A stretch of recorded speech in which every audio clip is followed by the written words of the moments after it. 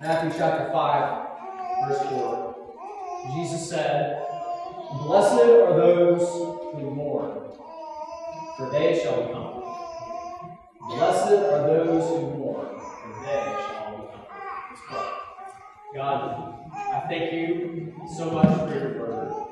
And I pray now, Holy Spirit, that you would take your word and that you would plant it into deep, good soil in our hearts so that it would bear fruit in our lives. God, I pray that for those who are here this morning who have never truly mourned over their sin, who have never seen, who've never experienced the tremendous comfort of your mercy found in the gospel of Jesus Christ, I pray that today would be that day, that you would open their eyes to see how they've offended you, how serious sin is, and yet on the other side of that same coin, how great your grace and your mercy are to great sinners who acknowledge their need for a Savior. And I pray that for every one of your followers here, all the believers here in this room, God, the reality is, Lord, is that we've not even scratched the surface of just how deep sin can truly run in our hearts. And so I pray that you would shine the light of your word like a searchlight into every corner of our hearts, Lord. Search out our motives, our actions, attitudes that are not pleasing to you. Show us, Lord, just how grievous our sin is, and at the same time, would you comfort us with the beauty of your grace in the gospel. Lord, help me as I preach. Lord, just reading this morning in 1 Corinthians 1, the gospel is foolish to those who are perishing, but to those who are being saved, it is the power of God. And so, Lord, I pray that you would show each one in here, God, that what we're talking about, what we're looking at in your word, it is the very power of God. And I pray that in Jesus' name. Amen. So, on the surface, Jesus' words here, "Blessed are those who mourn, for they shall be comforted," might seem confusing. Is Jesus saying that Christians are supposed to be sad all the time? Is he saying that if you decide to become a Christian that you're going to be miserable?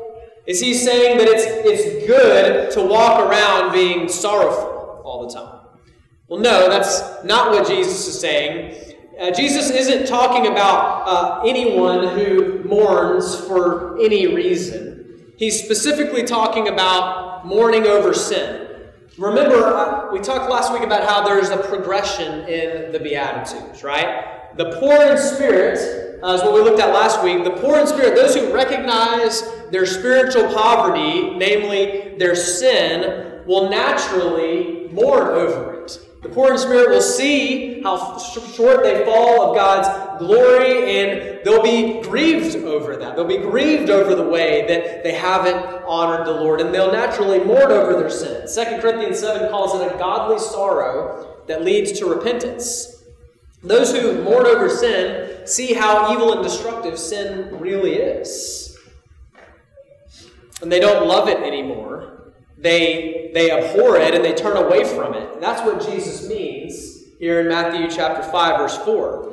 And this mourning over sin starts at conversion, but it's not just a one-time thing. Remember, the Beatitudes are a portrait of a disciple. Together, all of these Beatitudes constitute the character of what a disciple looks like. So I said last week, when you see a Christian, you should see somebody resembling the Beatitudes, which means that Christians are going to have a continual mourning over their sin.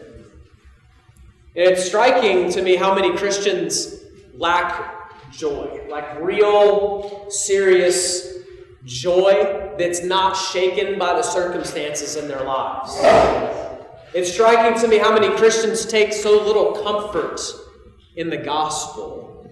And I suspect that part of the reason is that we don't appreciate what Romans chapter 7 calls the exceeding sinfulness of sin. We don't mourn over it. And ironically, Jesus teaches in this passage that it is those who truly mourn over their sin who are blessed, who are happy. It's those who mourn over their sin most who find the greatest comfort in the gospel. And this morning, I hope to show you how that's true and why that's true. My hope this morning is to show you three things, specifically. The causes of godly grief. So why should sin be mourned over? The characteristics of godly grief. So what does it look like to mourn over sin? What does that even mean? And then third, the effects of godly grief. So how does God comfort those who mourn? What does that mean? So that's where we're going this morning. The main point of the sermon is those who sincerely mourn sin will be comforted by God now and into eternity. Those who sincerely mourn sin will be comforted by God now and into eternity. So first, let's turn our attention to the causes of godly grief. Why should sin cause us to mourn? Now, mourning over sin in the way that Jesus intends it here is really kind of rare. It's common for the consequences of sin to be mourned over, but not the sin itself. I mean, we've got some kids, some teenagers in the room this morning, right? So, like, kids, think about it.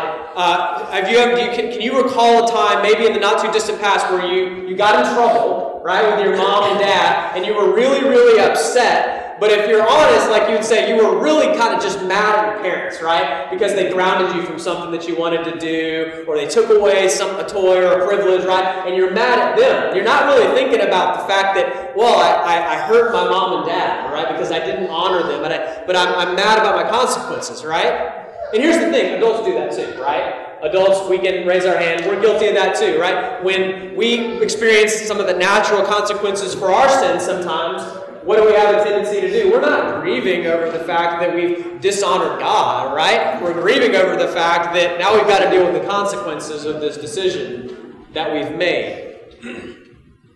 Many Christians will also feel a deep sense of shame and depression due to their sin, and they'll beat themselves up and almost walk around in this woe is me mindset. And that's not what Jesus is talking about either. Jesus does not mean that we should all walk around depressed and doubting our salvation 24/7. That is not what it means to mourn sin. Jesus said, "Blessed are those who mourn, not blessed are those who mope." All right? It's a big difference. Big difference. Mourning over sin is viewing yourself and the world around you realistically. Okay? It's acknowledging the presence of sin in our own lives and in the world. And it's acknowledging the destructive effects that sin has. Notice, I want to be careful to point out that I said that the text says, "Blessed are those who mourn," and I said that we are to mourn over sin. And that doesn't just mean your own sin. We also mourn over just sin in general in the world. When others sin against us, it causes destruction, right? When there's sin in the world, it causes all sorts of chaos. We're going to talk about that in a second. But sin everywhere ought to be mourned. But it starts by mourning the sin in our own hearts. Let me give you some reasons and that sin is worth mourning, because that's a strong word. When you think about the word mourn, I don't know about you, but my first thought goes to a funeral, right? I mean, when you think about a funeral and you see, for example, a widow, she's weeping. She's grieving the loss of her husband. It's one of the deepest pains you can imagine. And that's what Jesus is saying we ought to do over our sin.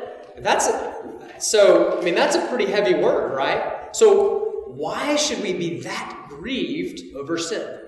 Let me give you a few reasons. First of all, sin corrupts everything. Sin corrupts everything. God has a good design. And when we depart from it, inevitably it leads to brokenness and corruption. All death and suffering and hardship is a result of the fall in Genesis 3. And we can't point our finger at Adam and Eve and say it's all their fault, because guess what? We've sinned too. We've all contributed to it. All the brokenness in the world, we have all played our part in creating the reality that we now live in. And so we mourn the devastating effects of sin. Our bodies break down and die. Families break apart. Nations go to war. People oppress and harm each other. Drought and famine and natural disasters destroy entire cities and families and lives. That's why Romans chapter 8 says that we're groaning along with the rest of creation as we wait for Jesus' return. Even atheists know that something is not right in the world. something is broken and we're longing for restoration. We're looking for a way for it to be restored and fixed. Sin corrupts everything, and sin condemns everyone. So another reason we ought to mourn sin is that it condemns everyone. The most devastating effect of sin is that it separates us from God, and it leads to condemnation for everyone who doesn't turn to Jesus. And sin is so serious because all sin is against an infinitely holy God. Because sin is treason against God himself, it's deserving of death and an eternity in hell. And one of the reasons we ought to mourn sin is that multitudes all around us stand condemned. Every single day. I just want you to stop and think about this reality. Every single day, thousands upon thousands upon thousands are stepping into eternity, separated from God, in eternal torment, where Jesus says, their worm does not die and the fire is not extinguished. Now, for believers, there is no longer condemnation in Christ Jesus because Jesus died on the cross in our place. But our own sin still ought to grieve us because it's our own sin that condemned Jesus on the cross. He bore the wrath of God, not for any sin of his own, but for our sin. So there's no such thing as consequence-free sin that's just swept under the rug. Our sin is so serious that it required nothing less than the precious blood of Jesus to purchase us out of slavery, to free us from death. Just think of the great cost of each individual sin that you commit. Even just one sin against God deserves condemnation. Even just one sin is enough to have had to put Jesus on the cross so that his blood would be spilt for us. That's reason enough to mourn our sin. And think of how easy it is, even though we know this as followers of Jesus, to sin against God's grace, right? To decide in that moment of temptation, well, I'm going to go ahead and do this, even though I know it's not what God wants me to do. I'm going to do it anyways, because in the back of our mind, we know Jesus died on the cross for me.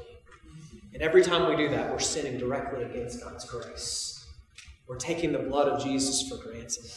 We ought to mourn over that. And all of us are guilty of that, including myself. Sin corrupts everything. It condemns everyone. But sin also, this kind of leads to the third reason, it offends God. Sin offends God. It should grieve us when we sin against God because he's so good. He gives us the very breath that we breathe. He showers gifts upon us. He's given us our families, our spouses, our children, our homes. He gives us food to eat. He's blessed us with everything we could possibly need and more. Not to mention He saved us from our sin. And when we sin, we're sinning against Him. He's never done you any wrong. God has never done you or me any wrong, and yet we sin against Him every single day. That ought to cause us to mourn. But it also ought to grieve us when others sin against God. All sin is against Him, so all sin should grieve Christians. You know, if somebody insulted one of your family members, you'd be offended, right? You'd be upset. Why? Because you love your family, right? You love your family members. It would make you distressed if somebody was, trash talking your spouse or one of your children or your mother or your father. How much more should Christians be grieved that God is not glorified and honored as He deserves? The psalmist writes in Psalm chapter 119, verse 36, he says, "My eyes shed streams of tears because people do not keep your law." Wow. Do your eyes shed streams of tears as you think about the fact that God is not honored and glorified as He deserves? I long to be more like the psalmist in that way. Does it bother you that God's law is broken over and over? Or have you maybe become apathetic to it? And you just maybe even accepting of it? Or worse, are you entertained as you watch others on a TV or a computer screen offending God and breaking His law and finding entertainment in that? I hope you can clearly see that sin is not funny or interesting or neutral. Sin is devastating, down to the little white lie, and it's worth mourning because it's offensive to the God who loves and made us, and because it destroys everything in its path, including your own life. Sin kills and destroys, and it's never, ever, ever a good thing, and it's always worth mourning. And then lastly, we mourn sin because sin clings to us. Apart from Jesus, everyone is enslaved to sin. And worst of all, unbelievers don't even know that they're enslaved to sin because they're blinded to sin's grip. Only Jesus can set us free from the bondage of sin when we turn to Him. But even as believers, even though sin no longer has dominion over us, as Romans chapter 6 says, we still wrestle with indwelling sin. It's like we can't seem to completely shake it, can we, right?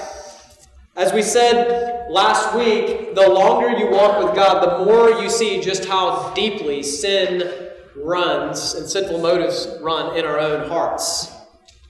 I don't know if you ever do this very often, but at the end of a day, just sit back and reflect on your actions, on your attitudes, on the words that you spoke, and the tone with which you said them, and the things that you muttered, and the thoughts that you had.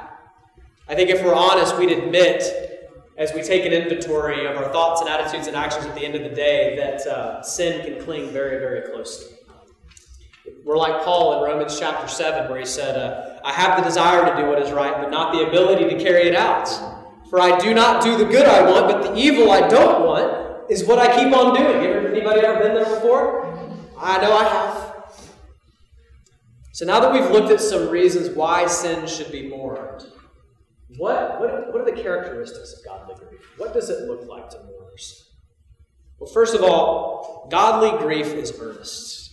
That just means it's from the heart. It's sincere. You know, it's entirely possible to say that you're sorry and not mean it, right? Have you ever seen some of these PR-produced apology statements by celebrities or athletes whenever they get caught in some scandal, and you can tell like a PR expert wrote this apology that they're putting out there, and I mean maybe they're sincere, I don't know, we don't know the people personally, and so but you can't help but see some of these things sometimes and go, I don't know if this is sincere, right? Seems like damage control. You can usually tell right off the bat how sincere somebody is and how sincere they regret their actions. In 2 Corinthians chapter 7, Paul explained the difference between godly sorrow and worldly sorrow. He was following up on a painful letter, he called it, that he had written to the Corinthian church. There had been some ongoing division and false teaching and sin in the church, and out of concern for their souls, Paul wrote a difficult letter calling them to repentance. And I want to read you what he said as he was following up on this in 2 Corinthians 7, 9, and 10. He said, "As it is, I rejoice, not because you were grieved, but because you were grieved into repenting. For you felt a godly grief, so that you suffered no loss through us. For godly grief produces a repentance that leads to salvation without regret, whereas worldly grief produces death." So, worldly sorrow, worldly grief, is more concerned about the pain that sin causes to oneself rather than the dishonor it brings to God. It's kind of the difference between worldly sorrow and godly sorrow. But true mourning over sin is from the heart. As the book of Joel says, it's a rending of the heart, not just your garment. Right? It's not just an outward display of sorrow, but it comes from a sincere place in our hearts. Godly grief is earnest. Godly grief is also honest. Those who mourn sin will honestly confess their sin. That's one of the ways that you can tell whether or not godly grief is earnest. People with worldly sorrow tend to minimize their sin, or they get defensive, or they blame shift. When the prophet Samuel confronted King Saul for disobeying God by keeping back the plunder from the Amalekites, Saul tried to cover over his sin rather than confess. First, he claimed that it was the people, not him, that had kept back some of the livestock. The Lord had told Saul, I want you to put everything to destruction. And they didn't destroy all the livestock. They kept some of it back. And Saul says, hey, it wasn't my idea. It was the people. It was their idea. And then next, Saul says, well, and we wanted to keep some of it back so that we could offer it as a sacrifice to the Lord. We thought, hey, what a great idea. We'll just save some of these livestock. And Samuel's like, that doesn't matter. God wants your obedience. He didn't ask you for sacrifices. He asked you to trust him and to do what he's called you to do. But Saul was interested in trying to shift the blame to somebody else. He was interested in trying to make excuses. He was trying to cover over his sin. And then you contrast that with David, who succeeded Saul on the throne. And maybe you've heard the story. David, he committed adultery with a woman named Bathsheba. And then to cover it up, he had Uriah killed on the battlefield. He set it up. And then when David was confronted by another prophet, not the prophet Samuel, but this time the prophet Nathan, David responded in a much different way. David responded with Psalm chapter 51. If you've never read it, I would encourage you to go back and read it at home this afternoon. It's one of the most powerful displays of repentance in the entire Bible. And he says in verses 3 and 4, in response to his sin being exposed by Nathan the prophet, he says, I know my transgressions, and my sin is ever before me. Against you and you only, O God, have I sinned and done what is evil in your sight. You see, David did not shift the blame or try to spin what he had done into a positive. He was honest. The result for King Saul is that he was removed from the throne. The result for David is that he, a great sinner, was forgiven. Why? Because God comforts those who grieve their sin with mercy. If you will get honest with God about your sin, you will not be met with judgment. I think that one of the things, aside from pride, that keeps us from getting honest with God about our sin, that keeps us from getting honest with others about our sin, is that deep down, we really think that if God really sees who I am, if other people really see who I am deep down inside, he's going to reject me. He's going to condemn me. He's going to meet me with judgment. And what I'm here to tell you today, what the Bible is telling us this morning, what God wants you to hear this morning, is that when you get honest about your sin, when you just lay it all out on the table and you admit just how great of a sinner you truly are, you will not be met with condemnation. You will be met with mercy and grace. And the reason that that's possible is because of the gospel of Jesus Christ. Jesus died on that cross to bear the punishment that you and I deserve for our sin. And he rose from the dead. He took the judgment that you deserved upon himself so that anybody who comes to him won't be met with judgment. In fact, if you come to Christ, you can't be met with judgment because your sin has already been paid for. It's already been judged 2,000 years ago at the cross, which means that you don't have to be afraid. You don't have to run and hide in the bushes like Adam and Eve did in the garden, trying to run away because you're afraid you're going to be exposed for who you really are. Guess what? I've got news for you. All of us are broken. All of us have nothing to offer. We're all impoverished in spirit. None of us is righteous enough to come before God on our own. We're all in desperate need of his grace, and it's okay to admit that. In fact, that's the only way to receive mercy. It's the only way to be free, is if you get honest about your sin. And as I said last week, the church is the safest place on the planet to do that. Because you're surrounded by a bunch of other people who know just how impoverished they are spiritually. You're surrounded by a bunch of other people who are completely dependent upon the grace of God. Godly grief is earnest. Godly grief is honest, but godly grief is also eager. Paul says that godly grief, godly sorrow produces repentance. So here's the deal. It does no good to say that you're sorry for your sin while you continue to return to it over and over again. Pharaoh confessed that he had sinned against God, but whenever the hail stopped, aka the consequences, he went right back to it. He just hardened his heart and went right back to his sin. There's a proverb for the person who does that. Does anybody know what it is? Proverbs 26:11. As a dog returns to its vomit, so a fool repeats his folly. Godly sorrow leads to repentance, a sincere desire to turn away from sin, which manifests in action. You remember the story of Jonah?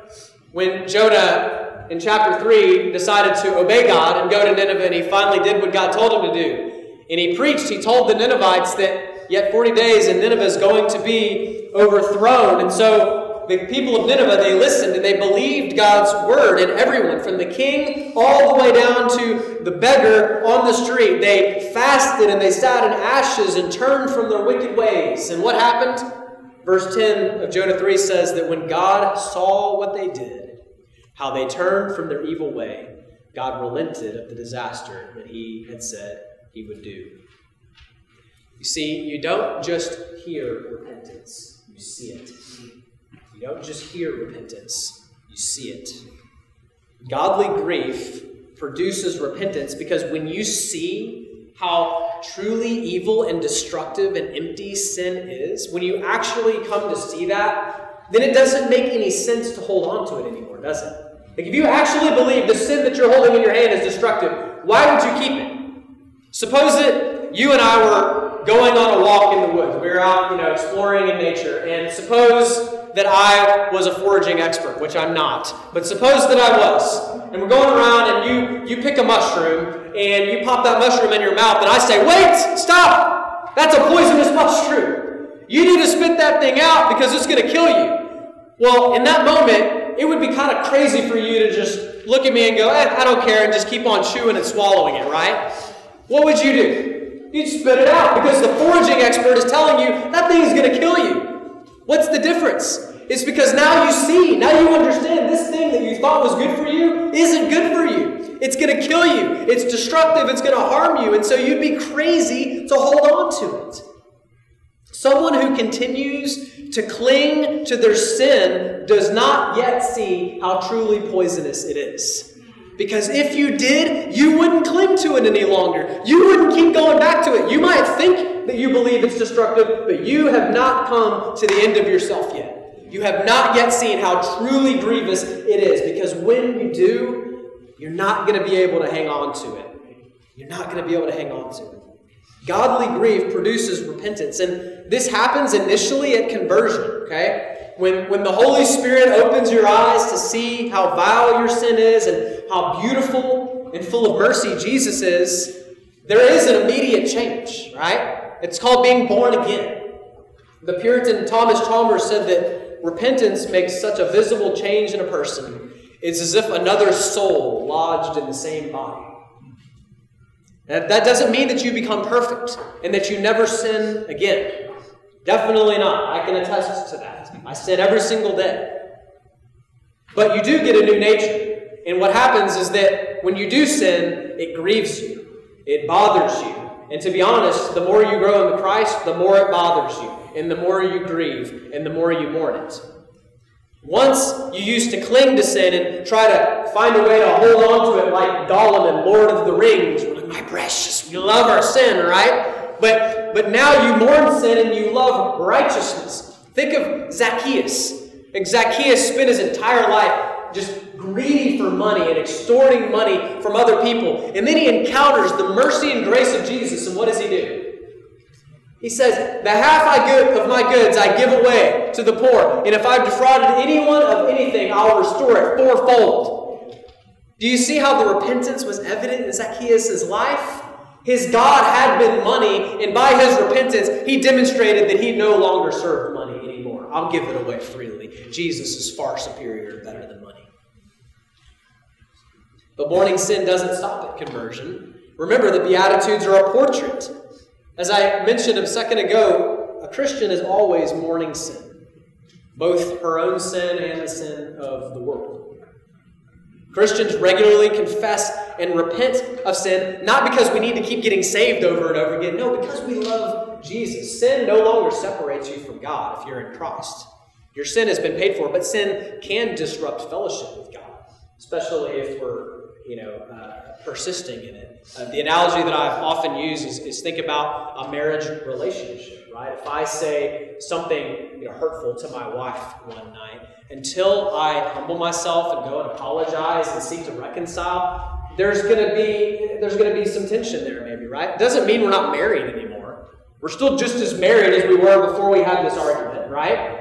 We still love each other. We're still committed to this covenant. But there's a sense in which our fellowship might be a little bit disrupted. And that's what sin does in our lives. That's why we regularly come to the Lord confessing our sin. That's why we regularly need to receive from Him His ever-flowing mercy and grace. But we also, as believers, need to regularly lament the brokenness in the world, the plight of the perishing. One practical way that we do that, we haven't mentioned it this morning, today is Sanctity of Life Sunday. And on Sanctity of Life Sunday, we pause and we reflect on the fact that every human being is made in God's image from conception. And it's a day to acknowledge that, and it's also a day to acknowledge that the ongoing prevalence of abortion in our nation is a wickedness that's happening right under our noses, and it grieves the Lord, and it ought to grieve us. And so the way that we mourn sin is not by going and shouting and screaming and picketing other people who are doing it, but it's getting on our faces. It's getting on our knees and grieving the fact that there is sin, and there's seeking ways to show mercy to the people who are caught up in these sins, right? But here's the thing. As we mourn our own sin, as we mourn the sin of the world around us, our mourning isn't a hopeless or a defeated one. Okay? It's hopeful. Because Christians are comforted by God's mercy even as we mourn.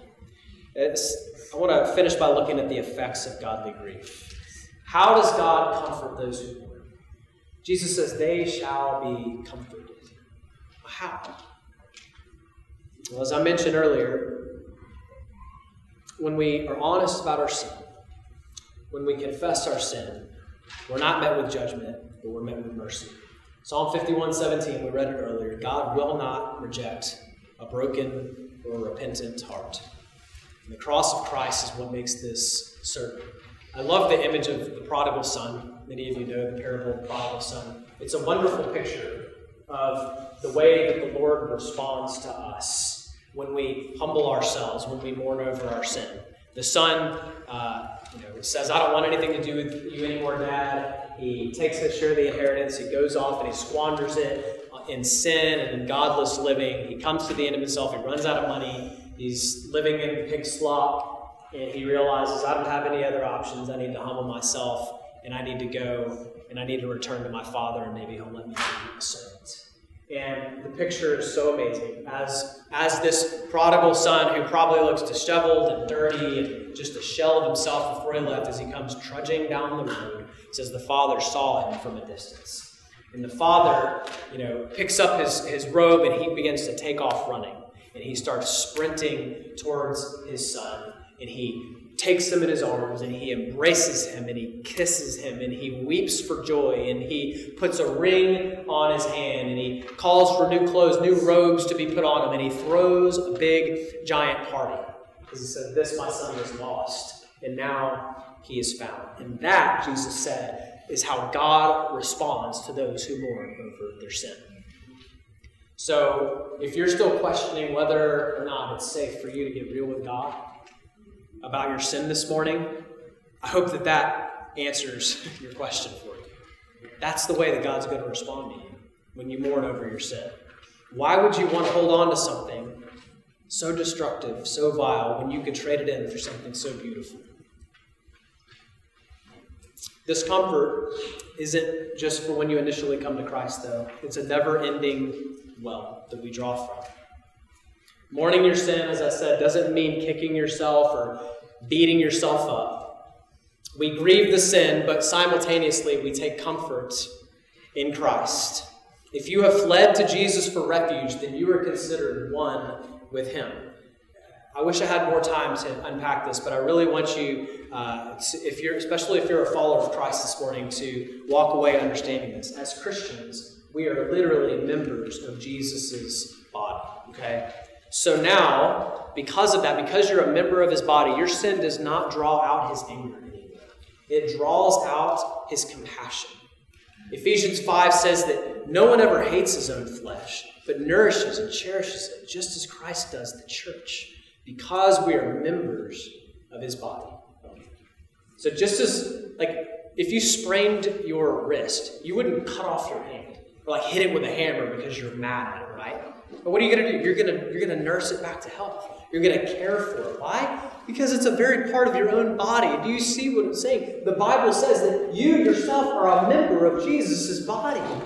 So when you sin, he's not going to smack you with a hammer. He's not going to sever you from him and cut you off. He's going to nourish you. His compassion is going to be drawn out. He's going to care for you. He's going to minister to you. He wants to pour grace out to you. That's his heart for you as his child, as a member of his very body. Sometimes he ministers to us with discipline, yes, right? But it's always done in love.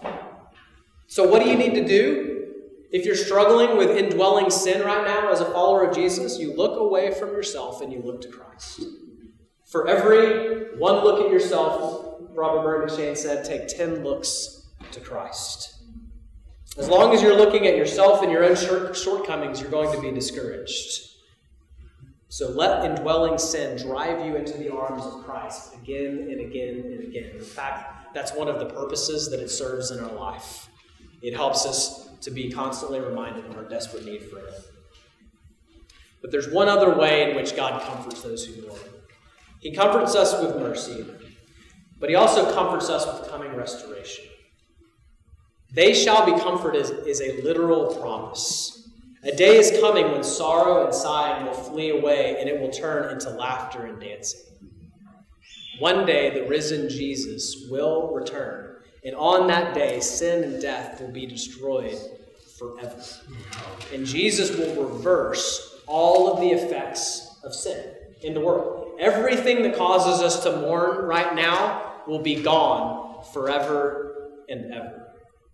And Ephesians chapter 1 says that we've got the Holy Spirit inside of us, and the Spirit is the guarantee of our inheritance until we acquire possession of it, which means this isn't well, that's probably going to be what happens, or you'll probably receive that inheritance. It's 99.9% sure. No, it's a done deal. You are sealed with the promised Holy Spirit, Ephesians chapter 1 says, which means that is our certain future. He will wipe away every single tear from our eyes. So here's the bottom line of what this means for you as a believer. It is certain that one day our bodies will be raised imperishable and glorious. It is certain that one day your struggle with sin will be over and you will never struggle with sin again. You'll never sin again. You're never going to want to sin again in the new heavens and the new earth. It is certain that one day there will be no more sin in the world, no more sorrow, no more death, nothing to make us afraid ever again.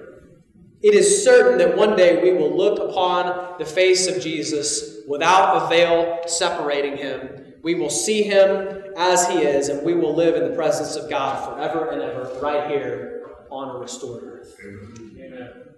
It's the certainty of that promise that comforts us now, and we will be perfectly comforted in His presence then.